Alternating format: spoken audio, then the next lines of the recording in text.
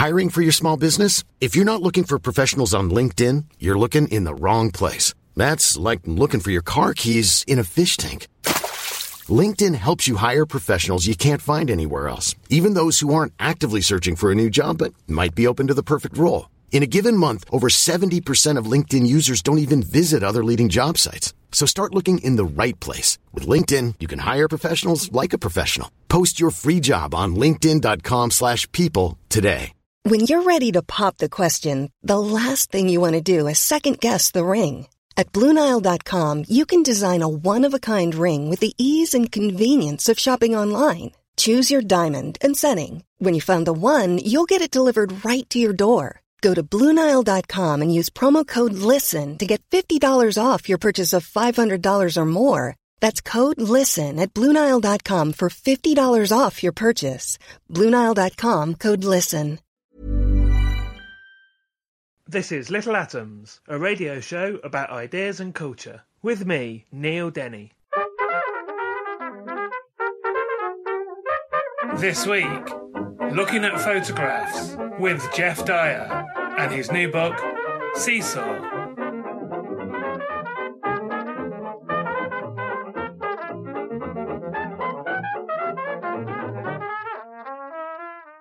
Jeff Dyer is the author of 10 non-fiction books and 4 novels. He has won the Somerset Maugham Prize, the Bollinger Everyman Woodhouse Prize for Comic Fiction, a Lannan Literary Award, the International Centre of Photography's 2006 Infinity Award for Writing on Photography, and the American Academy of Arts and Letters E.M. Forster Award. In 2012, he won the National Book Critics Circle Award, and in 2015, he received the Wyndham Campbell Prize for non-fiction. His books have been translated into 24 languages. And he currently lives in Los Angeles, where he's a writer-in-residence at the University of Southern California. But today I'm talking to Jeff in London, not Los Angeles, and we're going to be talking about his new book, Seesaw, Looking at Photographs. Jeff, welcome back to Little Atoms. Yeah, thank you, Neil. Yeah, I'm looking forward to it. This is the latest in a series of books. I say a series, over your career, a series of books on photography. So how does this one relate to your previous photography books? Oh, yeah. Well, it's, actually, I was thinking, oh, great, that's a simple question. And then as soon as I start formulating the answer, I realize it's a little bit more complicated. So about every 10 years, I tend to put together a book of the essays that I've written in the previous 10 years, essays on everything. And in the last one of these that I did, Working the Room, that started with a section on photography, but then there were also sections of, literary criticism and writing on music and all this kind of stuff. Okay, so that came out about 10 years ago. And then as I started to look through my files for the latest 10 years worth of, stuff, which I know the world had been so eagerly awaiting, I was disturbed to find that actually it was a really skimpy file. And I thought, oh my God, I really haven't written much. But the reason for that, I realized, is because actually there was another file stuffed full of all the stuff that I'd written in the last 10 years just on photography. So it seemed to me that what had happened is that, I'd just kind of become a bit more of devoting more time to writing about photography. So that's how it stands in relation to the general collections of essays. And then in terms of photography books, I mean, there were those essays on photography in the essay books, but there was also the long book about photography, The Ongoing Moment, which sketched a kind of tradition of photography. And then a couple of years ago, there was that one-off book that I did about Gary Winogrand, a photographer that means so much to me. And then this is things that I've done, which have I'm either dealing with canonical figures who I didn't write about at all in The Ongoing Moment, such as Alvin Langdon Coburn, for example, or more contemporary figures for the most part, who I either got asked to write about or whose work I saw and felt sufficiently moved by to write something about them. Tell us something about what looking at photographs means to you, then what you derive from it. Yeah, I mean, that's one of those things where the question contains its answer in a way. I mean, it's a book about photographs, and what do I do with photographs? Well, I just look at them, really. And I don't have any axe to grind, and I don't have a particular method, but I think it's probably my way of doing it is very similar to anybody's, really, that, you're reading the paper or a magazine and a photograph just catches your eye and you think, oh, that's an interesting picture, and you spend either more or less time, looking at it and thinking about it. And then I think, so that, there's that sometimes an individual image is interesting in its own right. But then I think it becomes really quite interesting when you maybe come across another image randomly and you realize, oh, that's by the same person whose work, I saw a picture that I liked a little while ago. And then I think you come back very rapidly, always in photography, to that question, which I think one can put very simply, is it who by or is it what of?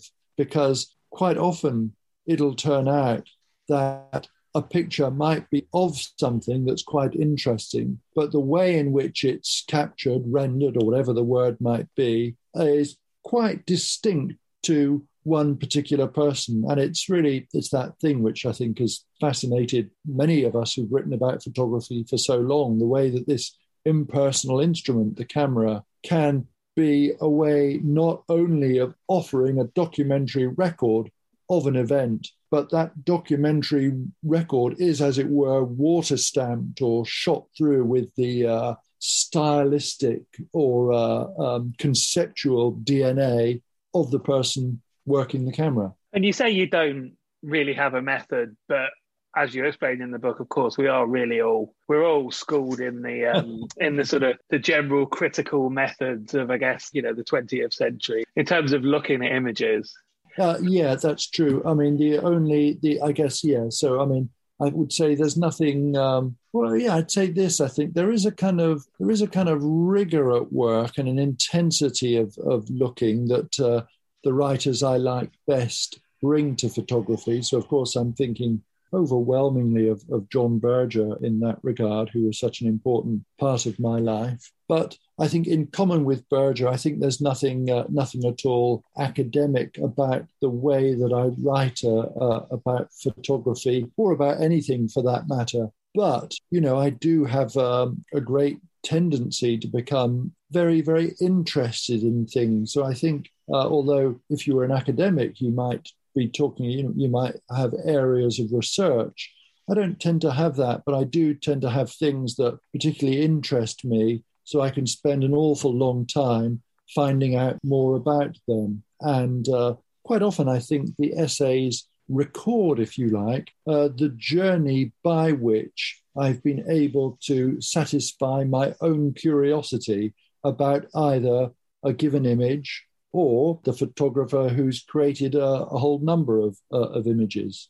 At this latter stage, the 21st century, we're so saturated with images, whether that's magazines or multiple television channels or pornography, which is something you talk about in the book at one point, or, latterly Instagram and other types of TikTok and, social media type image producing products. Do you think this changes how we view photography, how we consume photography as an art form? Yeah, I mean, it undoubtedly has done, although it's a change that maybe hasn't affected me so much because I'm not on any social media at all. So my exposure to these things is quite limited. So even something like, Instagram, lots of great pictures on Instagram, and I only tend to come across them, not directly, but because some photographer friend has referred them to me. So they've gone through some kind of filtering, or I'll maybe be, there'll be those things in The Guardian that,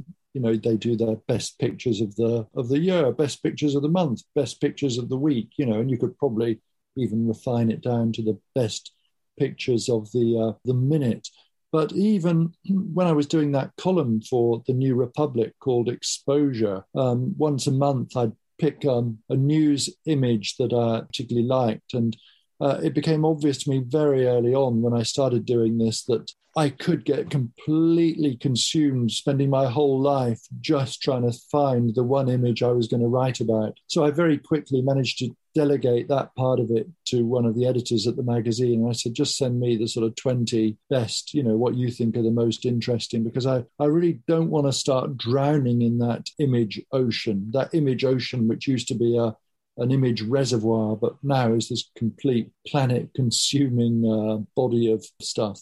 So we're going to go through some of the photographs that you look at and talk about in the book. Obviously, I understand the irony of talking about photographs on the radio, but all of these photographs are reproduced in Jeff's book, which obviously you should buy. And you mentioned Alvin Langdon Coburn, and I want to talk about, first of all, about you actually start off in the book with a photograph of Paris, but then reproduce this photograph of London Bridge from 1904 by Alvin Langdon Coburn.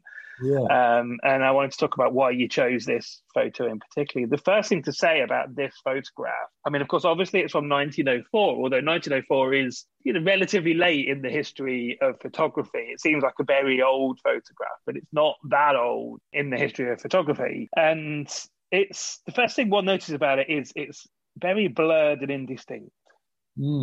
Yeah, well, to address several of those points, you're absolutely right that it's. I think the interesting thing about Coburn and that picture is that it comes both early and late in the tradition of photography. I mean, we think of him as somebody, who's there right at the beginning. But, and this is where the title of the book comes from, actually, if you imagine 1904 as a date in terms of the whole history of photography, it's pretty much at the midpoint, actually, chronologically, even though, I mean, in terms of how long photography had been around, even though the number of really important figures before Alvin Langdon Coburn wasn't that extensive. And even though probably more pictures have been taken today than had been taken, in all of the years between the invention of photography and Alvin Langdon Coburn doing that.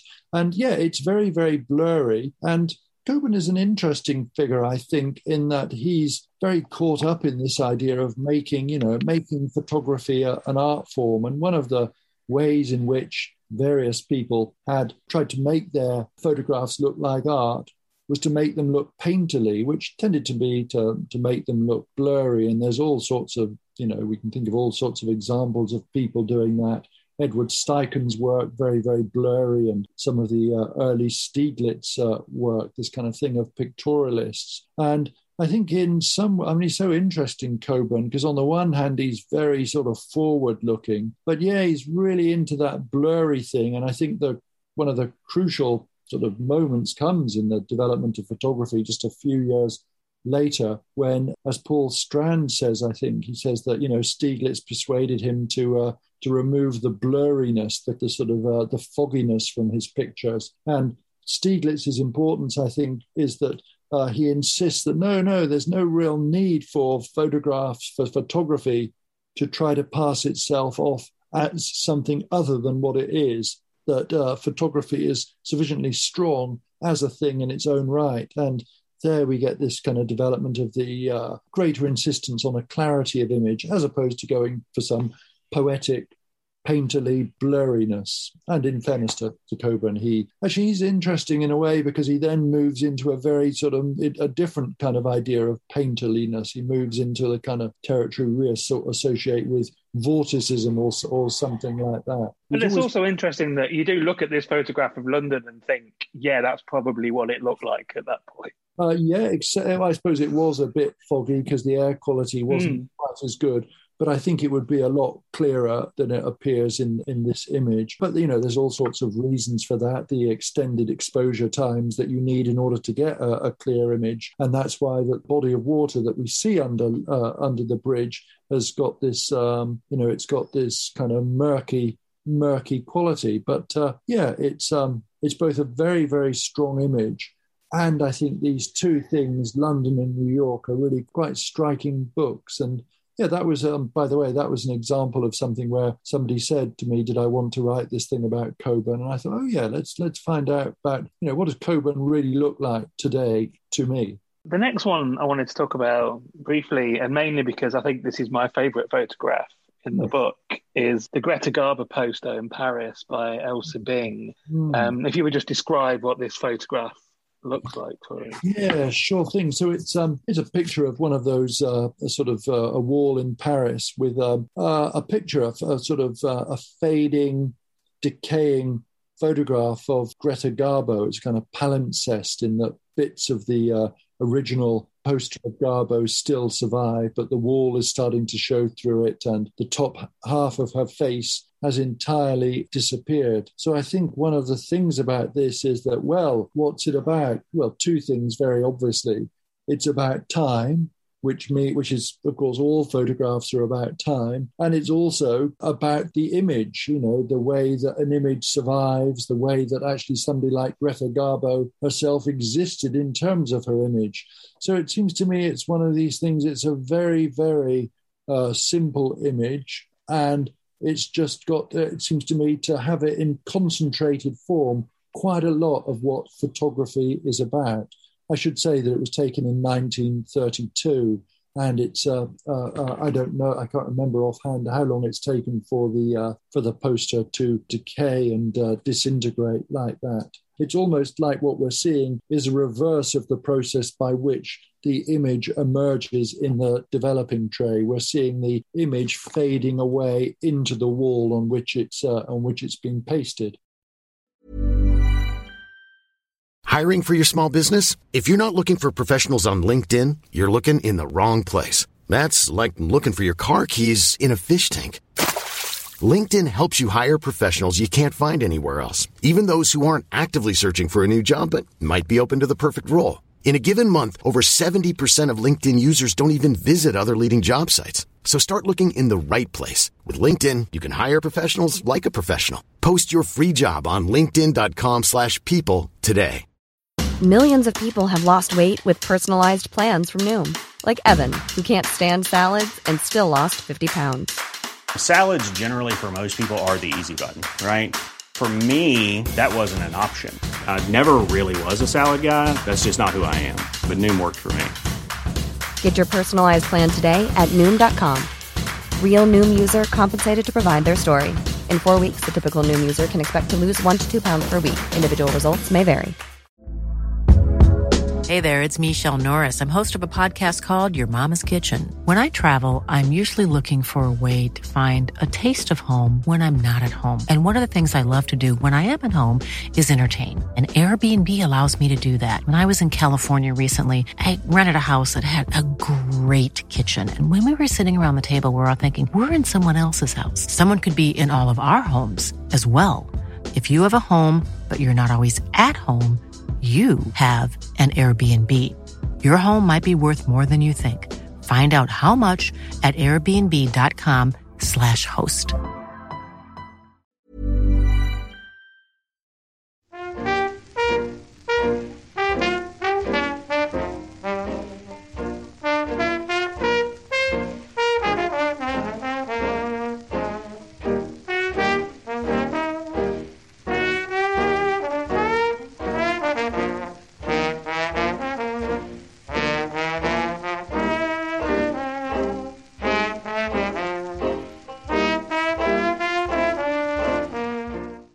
You're listening to Little Atoms. I'm Neil Denny. Today I'm talking to Geoff Dyer, and we're talking about his new book, Cecil, looking at photographs. And Geoff, you're talking the book about the discovered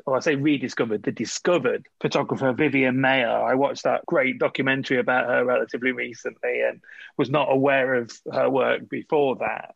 And you reproduce a self-portrait in here. And yeah, just tell us something about, this idea of the photographer that, has basically gone about a lifetime's work entirely unacknowledged. Yeah, the comparison I make is with literature where, the canon is pretty robust, really, and occasionally somebody gets allowed in who's been hitherto, neglected or whatever, and there's a lot of that going on at the moment. But what is still a relatively rare event in literature is really, really common in photography. So a few years ago, of course, I mean in that old Duffers way, I mean about 20 or more years ago, I was involved in this thing whereby there was this photographer who'd been working away in America. William Gedney died of AIDS, left his work to Lee Friedlander, and then I was involved in this project to hopefully get him sort of retrospectively inserted into the pantheon of really important American photographers, which we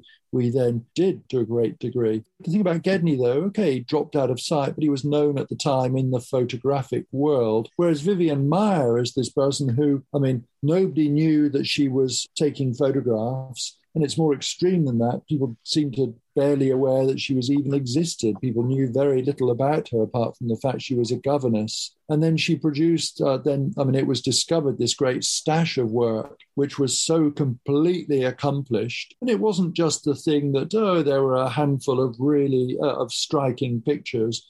There was this completely, fully formed, stylistically unified body of work, and there it was, just this, existing entirely in a contextual vacuum. So that piece I wrote came it was actually the introduction, which they asked me to write for the book that, was again hoping to, bring this work to light. But in this case, it exploded in such a way that then Vivian Maier became this kind of colossally important figure in her own right. And there was many subsequent books, as you rightly say. There was this film, but it's, as I say, it's one of the really interesting things I think about the history of photography. It's not just that you update each new edition of a history of photography by adding a kind of new chapter saying, work made since 2010 or whatever. You're always having to add these chapters into the middle to take account of these hitherto unknown people, particularly when it comes to people working in colour. Because as we know, the standard narrative version of things is that serious colour photography only got going with Eggleston in the early 70s with his show at MoMA in New York. But it's turning out that, all this kind of colour work made before then is becoming known. And of course, in keeping with that, there's been a book published of Vivian Maier's colour work. So I think, although there's a lot of it about, she is the single most spectacular example of somebody who's been brought back from the dead, who's been exhumed in this way. And you also contrast Vivian Maier with what's happened with Dennis Hopper's work. And that this is someone who was obviously, colossally famous for something else, and also had a body of work of photography that was at one point well regarded and then sort of like disappeared and then came back, as it were. And it strikes me that this is not something that would happen now with a celebrity in the age of Instagram. Yeah, that's right. Just to sort of correct things there, I think these Hopper pictures that we're talking about, they did literally drop out of sight in the kind of, people they re-emerged somewhere. I think they got lost in the kind of chaos of Hopper's life and his death. And it's a strange thing, I think. On the one hand, maybe the work didn't receive its due because of the fact that it was by this celebrity. So we're used to, people having exhibitions of their paintings, not because the paintings are good, but because they're guitarists or whatever it is. But in Hopper's work, he was a serious photographer. And in any case, there is this complicating thing with photography because, as Gary Winogrand so profoundly said, if you take pictures in Texas a lot, then your pictures are going to look like Texas. And in the case of Dennis Hopper, because of the world he moved in, then some of these pictures are interesting because they're pictures not only of a bloke who happens to look very pretty, but because, that person's Paul Newman or that person is X or Y. So it is, the quality of his work is partly dependent on the society that he was completely a part of.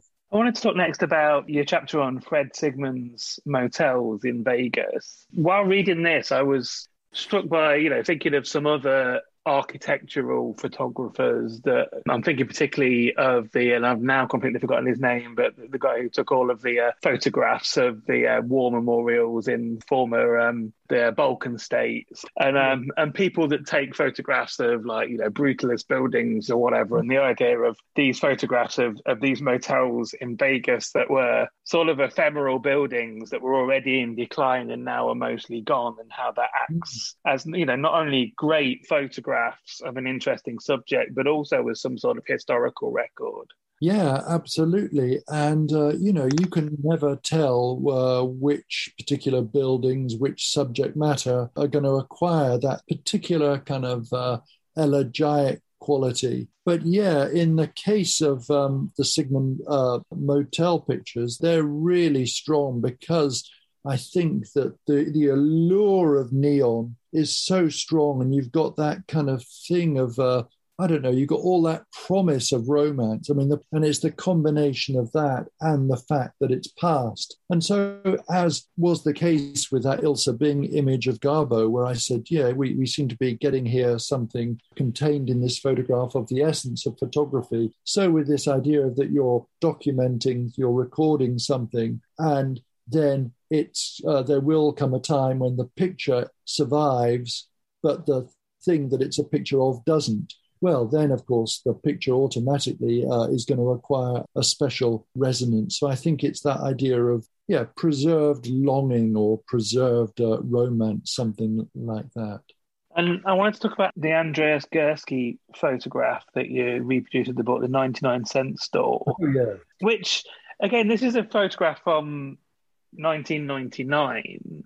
Yeah. But and I know obviously when it's reproduced, when one sees this photograph in a gallery, it's an enormous photograph, which is one of the things that's sort of distinct about it, because it's a photograph that has obviously a huge amount of detail. But this is, I think, one of the photographs, and I keep bringing up the idea of Instagram, but it's one of the photographs that reminds me most of a photograph that one might see nowadays taken by somebody on Instagram. Beautiful photograph of a very mundane subject. Yeah, and yes, so there's an irony there, but there's another irony, of course, in the title of it, 99 cents. So it's in one of these shops where everything goes for 99 cents. But I don't know what the current asking price for one of these Gurskys would be. Probably, I imagine, not much short of $1 million, and it would be an edition of. This is a picture of a store where everything is available in great multiple quantities. But by the strict limiting of an edition of a picture of that size, you pump up the value. And of course, also, it's reproduced in my book, I don't know what size it is, 2.5 inches by 4 inches, something like that. But it's one of those pictures where the experience of seeing it huge in a gallery where it's, I don't know what the exact dimensions would be, probably 20 feet by 6 feet, something like that. It's a completely sort of immersive experience. And typically for me, my main interest, my main way of looking at photographs is when they're in books. And, I really love Garry Winogrand. And of course, it's nice to see them on a museum wall, but you don't lose too much of the experience by looking at them when they're reproduced, however poorly and quite smallly in a book. Whereas that Gursky experience, the experience of looking at a Gursky, is so bound up with its size, and it became possible technologically to do things on that scale at exactly the time that Gursky was doing these things. And I think it seems to me he's recording a particular sort of historical moment in perception, and there's all sorts of ways technically in which he does that. But what we get is a kind of this weird thing of two-dimensional immersion, as it were. You can really lose yourself in a Gursky image. And also it's one of these things that, we've all seen places like that all the time. But I wonder, did we become much more conscious? Were these places somewhat invisible to us before Gursky brought them to our attention? Of course, they must have existed before he photographed them. Otherwise, he couldn't have photographed them. But we were in some way, I think, oblivious to them, maybe before he recorded them like that. Just one more photograph then, and that's the photograph by Zoe Strauss, which is called Monique Showing Black Eye. And actually, I was more wanting to talk really about the fantastic way that Zoe Strauss first exhibited her photographs in Philadelphia. Yeah, that's right. She's such a, let's say she was a kind of neighborhood photographer in that she had this great thing of exhibiting her photographs. I can't remember the exact place, maybe, under the I-95 freeway. I-95, yeah. In Philadelphia. So the nice thing is that these were pictures of this particular place being shown not in the sort of exclusive confines of the V&A or the Museum of Modern Art or whatever, but in the environment that they were depicting, and therefore becoming a part of that environment and making it nicer and people could see themselves or all that kind of stuff. What struck me about Zoe Strauss generally, whose work I came across randomly when I visited actually the Museum of Modern Art in New York to see something else where there was this retrospective of her work going on. So she's a very, very, it's this paradox, I guess, that I like so much, whereby, she's a very, very distinctive individual voice or pair of eyes, whatever you want to call it. But as you look at it, you can see how that distinctiveness is actually enhanced when you see it in the larger tradition of American photography. So I think, there are all sorts of echoes of, say, Walker Evans and other photographers. And since you mentioned this one of the black eye, Monique with a black eye, I think it's, immediately you see that picture, you also think of the famous picture by Nan Goldin of herself with a black eye after she's been beaten. So I think maybe it's because I don't know why it is, but I'm always very, very interested in the way that in an individual photograph, quite often you can see the larger tradition of photography that has led to it. And that, of course, that doesn't diminish a picture's originality. It just refines our sense of its originality, if you like. And just to finish off, the last essay in this book is about John Berger, who you mentioned earlier on, and the influence that he had on yourself as a writer and I guess a looker. Yeah, just tell us something about that. Tell us something about the particular influence that John Berger had on yourself and your work. Oh, yeah. Well, it was huge, really. I wouldn't have become a writer were it not for the influence of John Berger's books. Because at that time, when I left university in 1980, there was two ways of being a writer. You were either a novelist or you were a critic, which meant you wrote about other people's books. And Berger offered this possibility of somewhere in between, whereby you could be a cultural commentator and also a creative writer. You could be a writer of something that was very original, but was also a form of commentary. And also with Berger, there's this thing of endless formal innovation. I mean, the way that he kept trying to find forms that were that was uniquely appropriate to the subject he was addressing. And I found for me, he was the first person I read, to put it crudely, who made these sort of boring old paintings of men in ruffs or whatever, in a museum look really interesting. So I guess he really opened my eyes, and it was through him that I really became properly interested in looking at paintings, looking at photographs. And stylistically, his influence as a writer on me was considerable. I'm not sure it is so considerable now. And then the other thing that was so crucial is that we all hear these stories of people who meet the writer that they idolize, or the artist that they idolize, and then it turns out this idol has feet of clay. Whereas Berger, who was the first great writer I met, turned out to be such a wonderful man, such an exemplary man who set such a sort of standard of behavior, and who then, was the best thing of all. We became friends, and it was just been in every way one of the defining relationships of my adult life, I think. So I've been talking to Geoff Dyer. We've been talking about his new book, Seesaw, Looking at Photographs, which is out now from Canongate. Geoff, thank you so much for taking the time to talk to us about it. Oh, thank you, Neil. It's been an absolute pleasure. This episode of Little Atoms was produced and presented by me, Neil Denny, edited by Sky Redman, and was first broadcast on Resonance 104.4 FM. Little Atoms is supported by 89UP and hosted by Acast. If you enjoyed the show, please do subscribe, rate us on iTunes, and even tell a friend. Thanks for listening.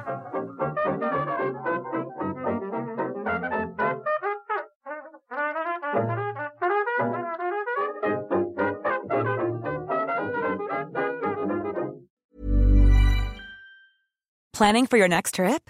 Elevate your travel style with Quince. Quince has all the jet-setting essentials you'll want for your next getaway, like European linen, premium luggage options, buttery soft Italian leather bags, and so much more. And is all priced at 50 to 80% less than similar brands.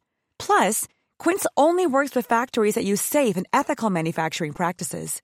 Pack your bags with high-quality essentials you'll be wearing for vacations to come with Quince. Go to quince.com/pack for free shipping and 365-day returns.